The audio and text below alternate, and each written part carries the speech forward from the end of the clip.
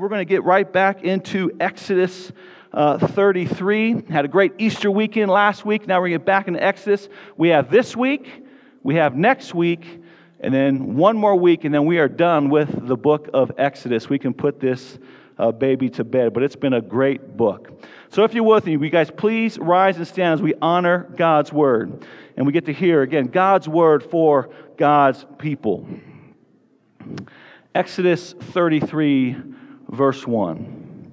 The Lord said to Moses, "Depart, go up from here, you and the people from whom you have brought out of Egypt, out of the land of Egypt, to the land which I swore to Abraham, Isaac, and Jacob, saying to your offspring, I will give it. I will send an angel before you, and I will drive out the Canaanites, the Amorites, the Hittites, the Perizzites, the Hivites, the Jebusites. Go up to a land flowing with milk and honey. But I will not go up among you, lest I consume you on the way, for you are a stiff-necked people." When the people heard this disastrous word, they mourned, and no one put on his ornaments. For the Lord had said to Moses, "Say to the people of Israel, you are a stiff-necked people. If for a single moment I should go among you, I would consume you. So now take off your ornaments, that I may know what to do with you." Therefore the people of Israel stripped themselves of their ornaments from Mount Horeb onward. Verse 7. Now Moses used to take the tent and pitch it outside the camp, far off from the camp. And he called the tent of meetings. And everyone who sought the Lord would go to the tent of meetings, which was outside the camp. Whenever Moses went out to the tent, all the people would rise up, and each would stand at his own tent door and watch Moses until he had gone into the tent. When Moses entered the tent, a pillar of cloud would descend and stand at the entrance of the tent, and the Lord would speak with Moses. And when all the people saw the pillar of cloud standing at the entrance of the tent, all the people would rise up and worship, each at his tent door.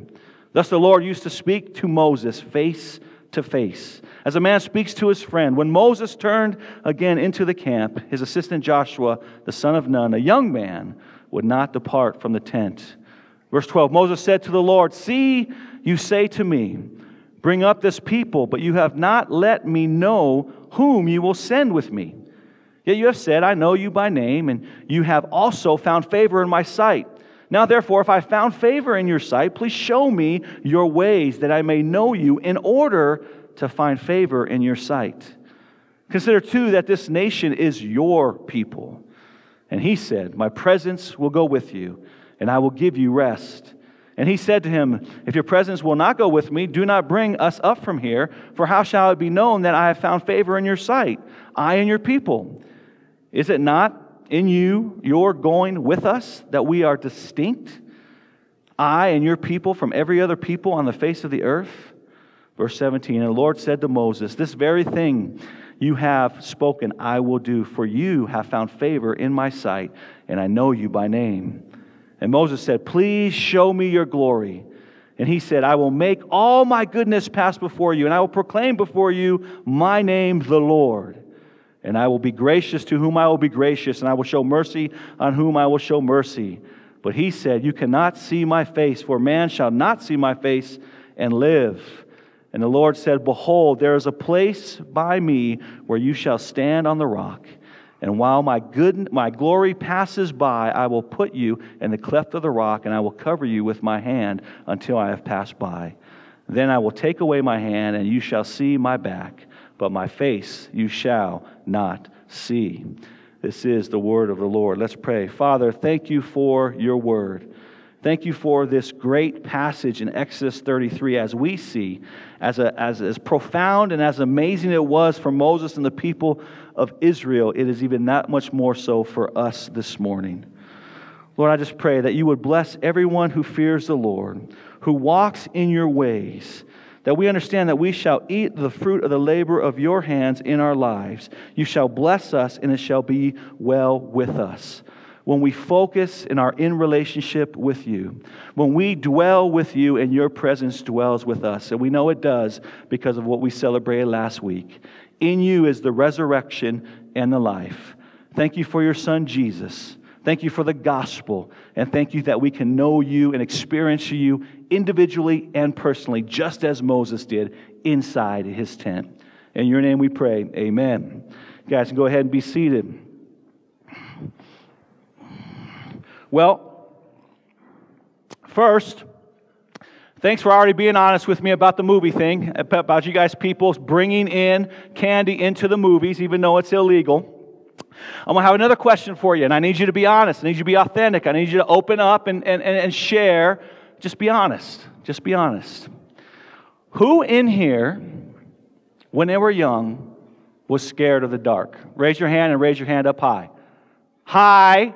Don't be, yeah, most of us in here. Most of us in here. This might become a shocker to you. Even I was afraid of the dark when I was a kid. All right? I was. Sometimes I would absolutely freak out when mom and dad, put me in bed. They would shut my door, and it would be totally dark. And even though my parents were just in the next room, their physical presence wasn't with me. So I felt all alone. I felt scared. And all of a sudden, all my trophies in my room started like shift shaping, right? They started moving. They were changing, in my mind at least, right? And so sometimes I would, it was dark. I know my parents were in bed at this time. I would close my eyes, and I knew my room, and I'd walk to my room. I'd open my door so I couldn't see anything. And then on the count of 3, I would open my eyes, and I would sprint to my parents' room, and then I would sleep right next to them on their bed. Not on their bed, right next to them, next to the bed. How many of you guys slept in your parents' room every now and then growing up, or was it just me? Oh, you snuck into our room, and I didn't even know you guys slept there? All right. But here's the deal. I did that because I wanted to be in their physical presence. Because it was in their physical presence that I felt secure. I felt safe. I knew I was no longer alone. And this is what we see in Exodus 33. Exodus 33 is all about the presence of God dwelling with His people. And here we see it's with Moses and even Israel. And they understood how important this was for them. That they could go in the promised land, but if they would go with the promised land without the Lord, that they would be alone, even though there was 2 to 3 million of them. They would be scared. They would have no hope. And it's the same with us this morning. Without the Lord's presence in our lives would be alone. We would be scared and without hope. But again, as we celebrated last week, because of Jesus, because of Emmanuel, God with us in Jesus, He is not only with us, but He will never leave us and He will never forsake us. Therefore, we constantly can feel safe, secure, and full of hope. And this is what we're going to look at in Exodus chapter 33. We're going to see the hope that we have when the Lord's presence is with us. So let's look at the first point. The first point in Exodus 33, we look at through verses 1 through 6. And first we see some bad news. The bad news is the Lord will not go. In Exodus 33, 1 through 6, it says the Lord will not go. Look at verse 1. The Lord said to Moses, "Depart, go up from here, and you and the people whom I have brought up out of Egypt, the land of Egypt, to the land of which I swore to Abraham, Isaac, and Jacob, saying, to your offspring I will give it. I will send an angel before you, and I will drive out the Canaanites, the Amorites, the Hittites, the Perizzites, the Hivites, the Jebusites, and the termites." Oh, no, termites aren't in there. I've used that one once or twice, huh? All right. Verse 3, go up to the land flowing with milk and honey, but I will not go among you, lest I consume you on the way, for you are a stiff-necked people. And what we see here in verses 1 through 3, and then also 1 through 6, is the Lord tells Moses to tell something to the people of Israel. He says, Moses, tell the people of Israel, I'm still going to bless them. Remember, in Exodus 32, they were just in idolatry. They worshiped the golden calf. And they were rebelling against God's commandments and what God commanded them to do. And they broke the covenant. And yet, here we see God still fulfilling His promise. He says, I'm still going to give you the land. I'm still going to take you to the promised land where it flows with milk and honey. That means there's going to be full of blessing, full of provision, full of abundance. And not only am I going to give you the land still, Israel, I'm going to take care of all your enemies. You're not going to have any more enemies. I'm going to take care of all those, and I'm going to do it by giving you and leading your people through by an angel. This angel is going to go with you, but I'm not going to go with you. And even the Lord not going with Israel is an act of God's grace. Because of their stiff-neckedness, because of their stubbornness, because of their sin, and because of God's holiness, He knew if He dwelt with these people any longer, He would consume them. So for their benefit, the Lord says, I'm going to withhold my presence for you, and you're going to be led and go into the promised land with this angel. Now, this is all an act of God's grace and God's mercy, even though Israel has just rebelled and committed major idolatry in Exodus chapter 32. But when you stop to think about God's goodness and His grace in this situation and everything that Israel is getting, you might stop and think like, hey, this isn't so bad. This isn't so bad after all, right? I mean, think about it. Israel still gets the promised land, still gets blessed, still gets to live in this beautiful place with all the abundance. All the enemies are being taken care of, and they're still being guided by this angel. No, it's not the Lord, and the Lord's not going to come with them, which is kind of a bummer, but they still get all the good gifts of the Lord. So at face value, it looks like it's not so bad. I mean, how many of you would be tempted to take that deal? As I was reading this, I was like, man, I'd be tempted to take this deal. But at first, it does sound pretty good, but in the long run, we see that actually it would be disastrous. Well, why? This is the way Jesus put it in Mark 8:36. He says, "For what does it profit a man to gain the whole world and forfeit his soul?" Now, in this context, we know that this is talking about gaining short-term rewards, good gifts here on earth, and pleasures, and then forfeiting your eternal life, your soul, and forfeiting eternal life. But I think the principle is still the same.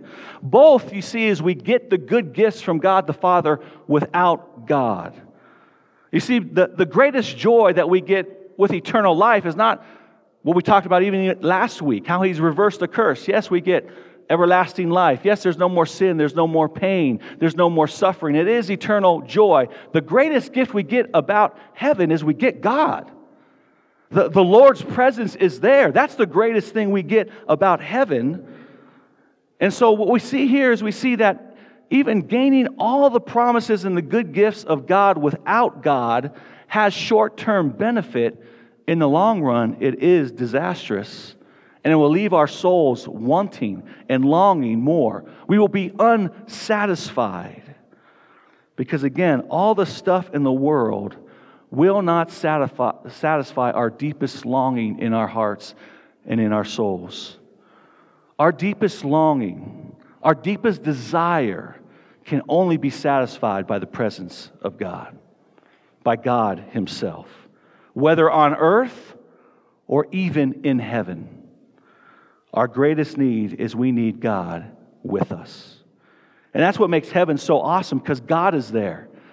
And the deepest longings of our souls will and can, again, only be satisfied by Him, and it will be for eternity. Then everything else we get is just icing on the cake. I mean, think about it. What does a culture look like that has all the gifts, the good gifts of God, but they don't have His presence? Can you think of what culture we might think of? I think immediately I go to Hollywood. I go to the entertainment industry. You can turn on the TV and watch these biographies on these actresses, these actors, these titans in the business industry, sports, these athletes, rich and famous people from all walks of life. They have all the bennies of God. They got money. They got fame. They got the good looks, right? They seem they got the strength. But what do you generally see in their lives? You see a short-term happiness. But as you see their stories unfold, by the time they get to the end of their life, you see it's been a life of suffering, multiple failed relationships, broken marriages, bitterness, emptiness, and ultimate loneliness. So Israel rightly called it. They can gain all the good gifts from God, but without God, it is a disastrous word and terrible news. And it's the same for you and me. We could get, again, all the good gifts that God gives people, yet without God, it is disastrous news. That takes us to the second point, which is better news. Better news. The Lord has not yet left. Exodus 33, 7 through 11. Look at verse 7. Now Moses used to take the tent and pitch it outside the camp, far off from the camp, and he called it the tent of meetings. And everyone who sought the Lord would go out to the tent of meetings, which was outside the camp. Again, notice where God's presence is. It is outside the camp. It is far from the camp. Again, it is outside the camp. God is making a very poignant point. My presence is outside the nation of Israel. It is dwelling with Moses in his own personal tent. No longer with the nation of Israel. Amen. You can see this scene. The people you see them waiting for them to see the pillar of cloud to come over Moses' tent. At that moment, they knew that the Lord's presence was now with them. Again, they just spent weeks being led and guided by the Lord's presence, the pillar of fire by night, the pillar of cloud during the day. God was dwelling with His people. They just gave them these great plans to build this temple in the center of their nation. This is where the presence of the Lord would be, but now it is no longer. It seems like those plans might have been scrapped, and now the Lord only dwells with the one person on earth He has favor with, and that is Moses. So the people would constantly be looking in Moses' direction, where Moses' tent is, and just waiting and seeing if the Lord would ever visit Moses. And all of a sudden, when they see that big pillar of cloud come, they would go out of their tents, so they go back into their tents, and they would start to worship the Lord, because they knew right then and there, even though the Lord was outside the tent, outside their camp, He was around. He was with them. He hasn't left yet.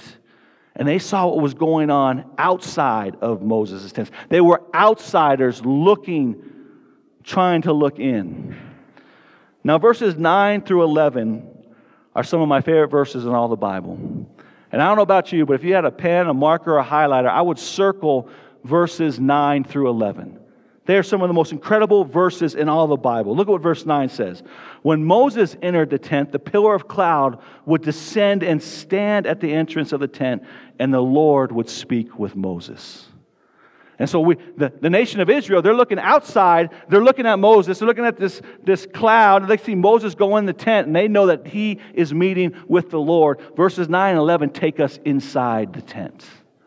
They take us behind the scenes, so to speak. Now, I don't know about you, but I love watching these documentaries when they go behind the scenes. In particular, for me, it's when it's behind the scenes with sports teams or athletes, right? Because what it does to me, one, it just kind of brings back some good memories of me when I was behind the scenes in the locker room and hanging with the boys. It brings back a lot of good memories.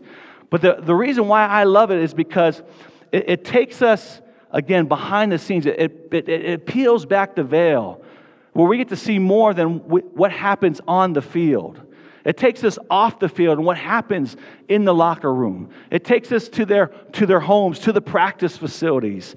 It takes us to see how hard these guys work and what they have to go through to go out and perform on the field. It takes us to their homes and see the relational dynamics between them and their wives and their kids, and how the wives are usually the rock behind these men. When we think of these athletes, when we think of, man, these are dudes, these are rough men, and they are. But you get to peel back and you see how vulnerable they actually are. And you see how their wives come around them and encourage them and just bless them and love on them. You see how they start to roll around on the floor with their kids. You just see them as they are. You get behind the scenes. I just finished this great series on the New Zealand All Blacks called All or Nothing.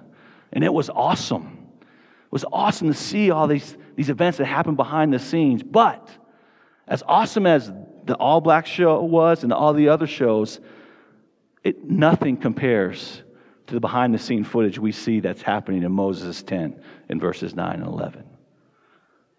Look at verse 11. Thus the Lord used to speak to Moses face to face as a man speaks to his friend. Just think about that for a second. Marinate in that for a second. Don't pass over that too quickly. The Lord used to speak to Moses. Moses is writing this as he's looking back. Used to speak to Moses face to face as a man speaks with his friend. This is one of the most intimate, one of the most personal, one of the most authentic verses in all the Bible. Now, obviously, when it says they spoke face to face, it doesn't mean that God took physical form, because we know God is spirit. But what it means, what they're highlighting, is they talked plainly. They had normal conversations as we do with one another, as you do with your friends. It's incredible. Think about it. It's the morning, cloud comes down, the Lord meets Moses. Hey, Moses, how'd you sleep last night? Did you sleep all right last night? Were you a little afraid of the dark, Or did you have a good sleep? How about that sunset? Did you catch that sunset last night over Mount Sinai? How awesome was that? Was that pretty cool? How about the Colorado Avalanche this year? Yeah. They got a chance to win the Stanley Cup. What do you think, Moses? They're looking pretty good, right? I mean, this is the kind of dialogue that the Moses and the Lord are having. Or maybe even something like this. Hey, how you doing after the golden calf incident? How's your emotions right now? You still angry? Still frustrated? How you doing, Moses? I mean, just marinate in this verse. Think about it. Is there anything more amazing than sitting in Moses' tent and having a conversation with the King of Kings and the Lord of Lords? It's an incredible thought. Now here's what's even cooler. We have that access. We have that access with the Lord through our Savior, Jesus Christ. Because of His life, because of His death, because of His resurrection, we have access to the throne of grace. And not only that, we live in the new covenant. We don't have to go looking for Moses' tent for the presence of God. You and I are the tent. 1 Corinthians says that our bodies are the temple of God. This is where God dwells through the Holy Spirit. And because of this, we can talk to the Lord every single day, 24 hours a day, 7 days a week, 365 days a year, and 366 with leap year. Amen? We don't have to, again, wait for the Lord to come down. We have instant access to Him. But as amazing as that is, I don't know about you, but I've never had any audible back and forth conversations with the Lord. Anyone else on a consistent basis? Anyone else in here? Yeah, no one. That doesn't seem to be the norm. It seems, even though prayer is a great gift, right now it's a one-way conversation. It's us talking to the Lord, but He's listening, He's hearing, and He'll answer us. But this is why I long for heaven so much more. Because I long to have that experience with Moses, don't you? That we will be in heaven with the Lord and we will be able to have these conversations as a friend. Just like the conversations I get to have with Eric Brose in our journey group on Thursday mornings. Or when Drew and I go hunting, we take our truck, we have those long journeys. We're just talking as a friend. Or when Rita and I go out on our date nights and we just talk. We just talk. I long for that. Don't you long for that? Don't you long for that? But even now, how do you converse with the Lord in prayer? How do you converse with the Lord in prayer? I've been around a lot of men, a lot of women in prayer meetings and even on one-on-one events that I struggle with sometimes because they always seem to be yelling at the Lord, screaming at the Lord, right? You know the kind of people I'm talking about? You're in a prayer meeting, all of a sudden someone starts to pray and their octaves just go up and up and up and up and up. And for me personally, it kind of makes me feel uncomfortable. Now, I understand about passion. I understand, people have emotion, and I'm not knocking that. But when it's every single time at this octave where it sounds like they're always yelling at them, it just makes me feel uncomfortable. I'm like, dude, bro, like the Lord's not deaf, man. It's like He can hear you. Just talk to Him normally. Talk to Him as a friend. Or maybe I know some people that just pray to the Lord like He's an EMT, right? Some big emergency situation happens up, and they just throw up the SOS prayers. Or maybe even some pray to Him and talk to Him as a judge. You just sinned, and all of a sudden you're just making an excuse of all the reasons why that you made that sin. How do you converse with the Lord? Let this verse encourage you this morning. Let this verse help set the tone and the tempo and how you converse with the Lord. That the King of heaven and earth, the one that spoke and created you, the one that knows every hair on your head, that He just wants to converse with you as a friend in normal conversation. And for us, this is better news, but it gets even greater. Look at Exodus 33:12 through 23. And here we see the greatest news. The greatest news that the Lord will indeed be with us. He's not going to go. His presence hasn't left, but now the Lord will go with us. In verses 12 through 16, Moses again is interceding for the nation of Israel. And he says, I'm not going anywhere without my people. We're not going into the promised land without my people. But even more importantly than that, I'm not going to the promised land without you, Lord.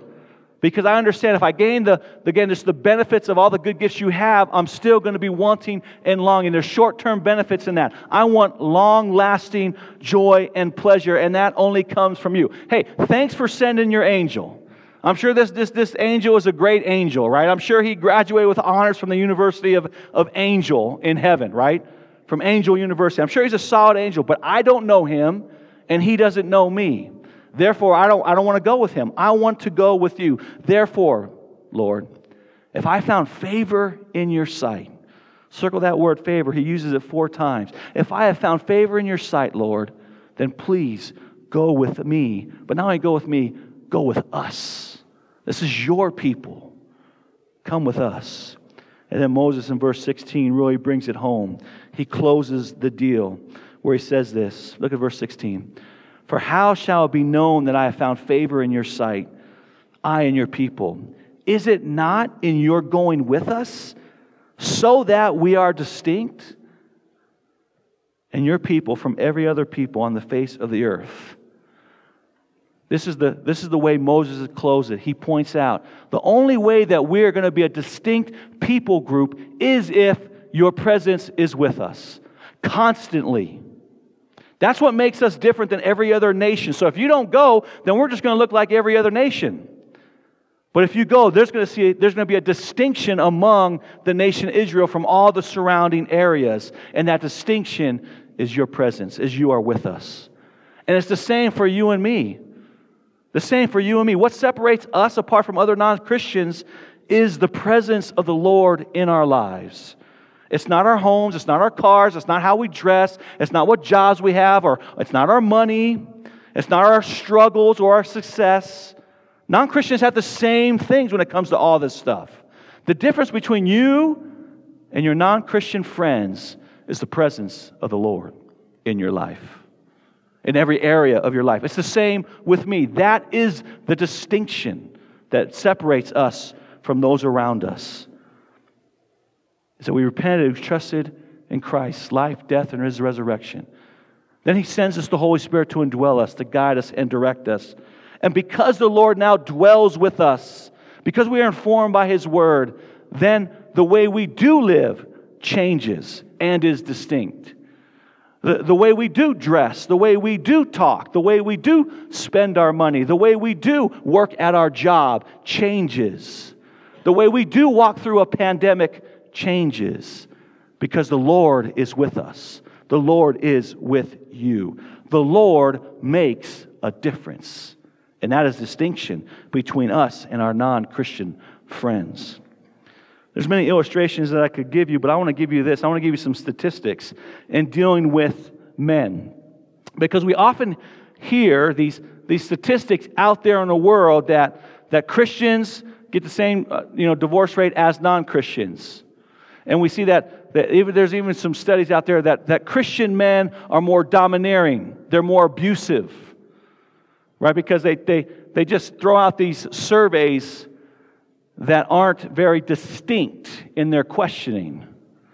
And so this guy named Bradford Wilcox, he's a sociologist at the University of Virginia, has done one of the most comprehensive studies in this. And one of the distinctions he had in answering these questions for men is, do you believe the Bible is God's Word? Check. Do you believe there's sin? Check. Do you believe Jesus is the Savior? Check. And here's the other one. Do you consistently gather in community, go to church, go to life group, consistently? Is that a pattern of your life? Check. Not just like, yeah, I'm a Christian. Well, when's the last time you've opened your Bible? When's the last time you prayed? When's the last time you've been in church? Oh, about 5 years. That's a whole different category, but that's the category of men these other surveys have been used. So here he's being distinct on some critical characteristics of what a Christian is. And this is the outcome. God's presence makes a difference. There's a whole couple books on this. This is what he says. Conservative Protestant men who love Jesus, men who open their Bible, men who consistently attend church and are in community. That's why, ladies, man school for your spouses is so important. This is what it says. This is what he found. Conservative Protestant men spend more times with their children. They are more likely to hug and praise their children. Their wives report higher levels of satisfaction with appreciation, affection, and understanding that they receive from their husbands. And they spend more time socializing with their wives. And then he says this also. These family men are constantly the most active and emotionally engaged group of fathers and the most emotional and engaged group of husbands in this study. Jesus makes a difference. Amen? And this is what we see. The Lord hears Moses' intercession and is pleased with him. And he says this in verse 14. My presence will go with you, and I will give you rest. And that brings us to verses 17 through 23. And here we have some of the most familiar passages in the Old Testament for many of us who've been in the church.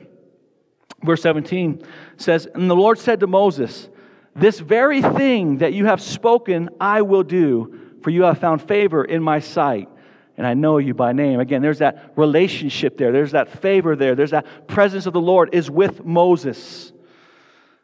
And at this point, put yourself in Moses' shoes. Moses said, Hey, Lord, we can't go to the promised land. I mean, thank you for all the good gifts, but we can't go to the promised land unless you're going to come with us. Are you coming with us? Yeah, Moses, I like you.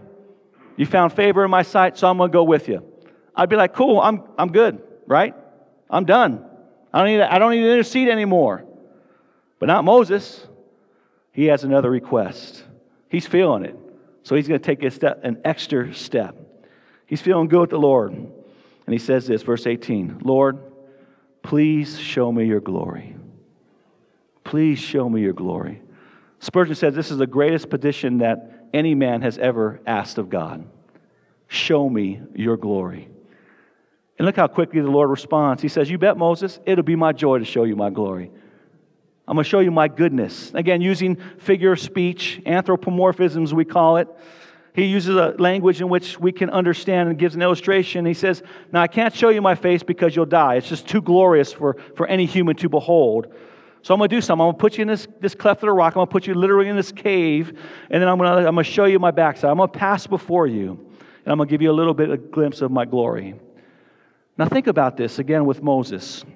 Think about what Moses has already seen. Think about the glory of God that Moses has already seen and personally experienced in his life since we've been looking at this journey from Egypt. He's seen this burning bush that's burning yet not consumed, and he talked with the Lord. He's experienced the glory of God and how God has rescued him. He's redeemed them from Egypt with all the plagues and all the miracles that God did. How he parted the Red Sea. Then he closed it down again on Egypt. He beheld the pillar of cloud by day and the pillar of fire by night, leading and guiding and directing him. He's experienced God's glory in so many different ways. Wouldn't that be enough? Wouldn't that be enough for you? For me? And yet Moses wasn't enough. He longed to see more. He longed to see more. He wanted to experience God's glory even that much more. And the question is like, how about with you? How about with me? Are you satisfied by just making it to heaven? Are you satisfied or is there a longing? Is there a desire? Is the gospel so glorious to you that it's like, if he would do this for me in my state, how much more will he do? How much more can I experience more of his goodness, his grace, and of his glory? I mean, that's what Moses is saying here. Now, when we read that, I think we miss a little bit of what the Lord is really trying to point out in this passage. Because when we think about God's glory, we think about, well, Moses, he got to tuck him away because it's so glorious. And like if he saw this light or whatever it was, that he'd be consumed. And we think, man, that's incredible. But look again on how the Lord manifests his glory. The emphasis isn't so much on this bright light It's on His character and on His words. Look at Exodus 19. And He said, the Lord said, I will make all my goodness pass before you and will proclaim before you my name, the Lord. And I will be gracious to whom I will be gracious, and I will show mercy on whom I will show mercy. The way the Lord primarily displays His glory, manifests His glory, is by preaching a mini sermon to Moses. And ultimately it highlights His character. Ultimately it highlights God's mercy and grace. That's where God's glory is being shown here. That's the pinnacle of God's glory from the Lord to Moses. Is He says, hey, Moses, look at me and my character and hear my words. It's the Lord's message that focuses on God's sovereign free grace. Paul also talks about this in Romans 9 when he's talking about the doctrine of election. This is where God's glory is on display, where it's the brightest in God saving sinful men and women. God's sovereign and free grace. And here's the deal. If you're a Christian this morning, if you've heard the gospel, if you repented of your sins and you've trusted in Christ, then you have experienced what Moses is experiencing in this tent. You are experiencing the glory of God, but even fuller because you're experiencing it through His Son, Jesus Christ. This is how Paul explains it in 2 Corinthians 4:6. He says, for God, who said, let light shine out of darkness, has shone in the hearts to give the light of the knowledge of the glory of God in the face of Jesus Christ. Doesn't get any much glorious than that, than the gospel. And God exercising His free and sovereign grace on you and on your soul. What a truth for us this morning. We have the very glory of God with us because we are in Christ. Because of what Christ has done for you and for me. We are no longer on the outside looking at the tent of where the presence of God is and what's happening on the inside. We are on the inside of God and experiencing His sovereign grace and mercy each and every day. It's an incredible thought. It's an incredible thought that you and I have that brings us hope and joy. Let me close with this. One day a man was walking through a graveyard and he's looking at the grave, stones, tombstones. They all had their little sayings and, some have some scripture verses, some have their little, sayings on there. But he comes to this one and it just has this one word and it says, satisfied. Satisfied. And he thought, okay, that's interesting. What makes this person in the grave put this on his tombstone? Why is he satisfied being dead? And below it, it did have a scripture. It didn't have it written out, but it just had the title. It was Psalm 17:15. Who knows Psalm 17:15 in here? Okay, I was the same way. I don't know Psalm 17:15. I got to look it up. So I looked up Psalm 17:15, and this is what it said. As for me, I shall behold your face in righteousness, talking to the Lord. When I awake, I shall be satisfied with your likeness. You see, because Jesus is the resurrection and the life, Psalm 17:15 is for you and for me. Again, when we die, death is just that door that we pass through to enter into God's presence, and we get to see, behold the face of righteousness. And when we do that, we will be totally satisfied. Because when we die, we will experience something at the very core of our souls we long for today. That we desire now. That won't be fulfilled until that day when we see Him face to face. When we're in the presence of God. It is then we will be totally satisfied. And when that day happens, we will have the joy and the satisfaction that we've never experienced before. And the great news is it will last for all eternity. I'll give you one more psalm, Psalm 16:11. You have made known the path of life. In your presence is what? Fullness of joy. And at your right hand are what? Pleasures forever. This is what Exodus 33 is pointing us to. This is what we experience right now. We get to experience God's glory. And we experience by having His presence dwell with us now and forevermore. Let's pray. Father, thank you for this great passage. Lord, it's an incredible, incredible passage. One that encouraged my soul in ways that I haven't been encouraged in many, many years.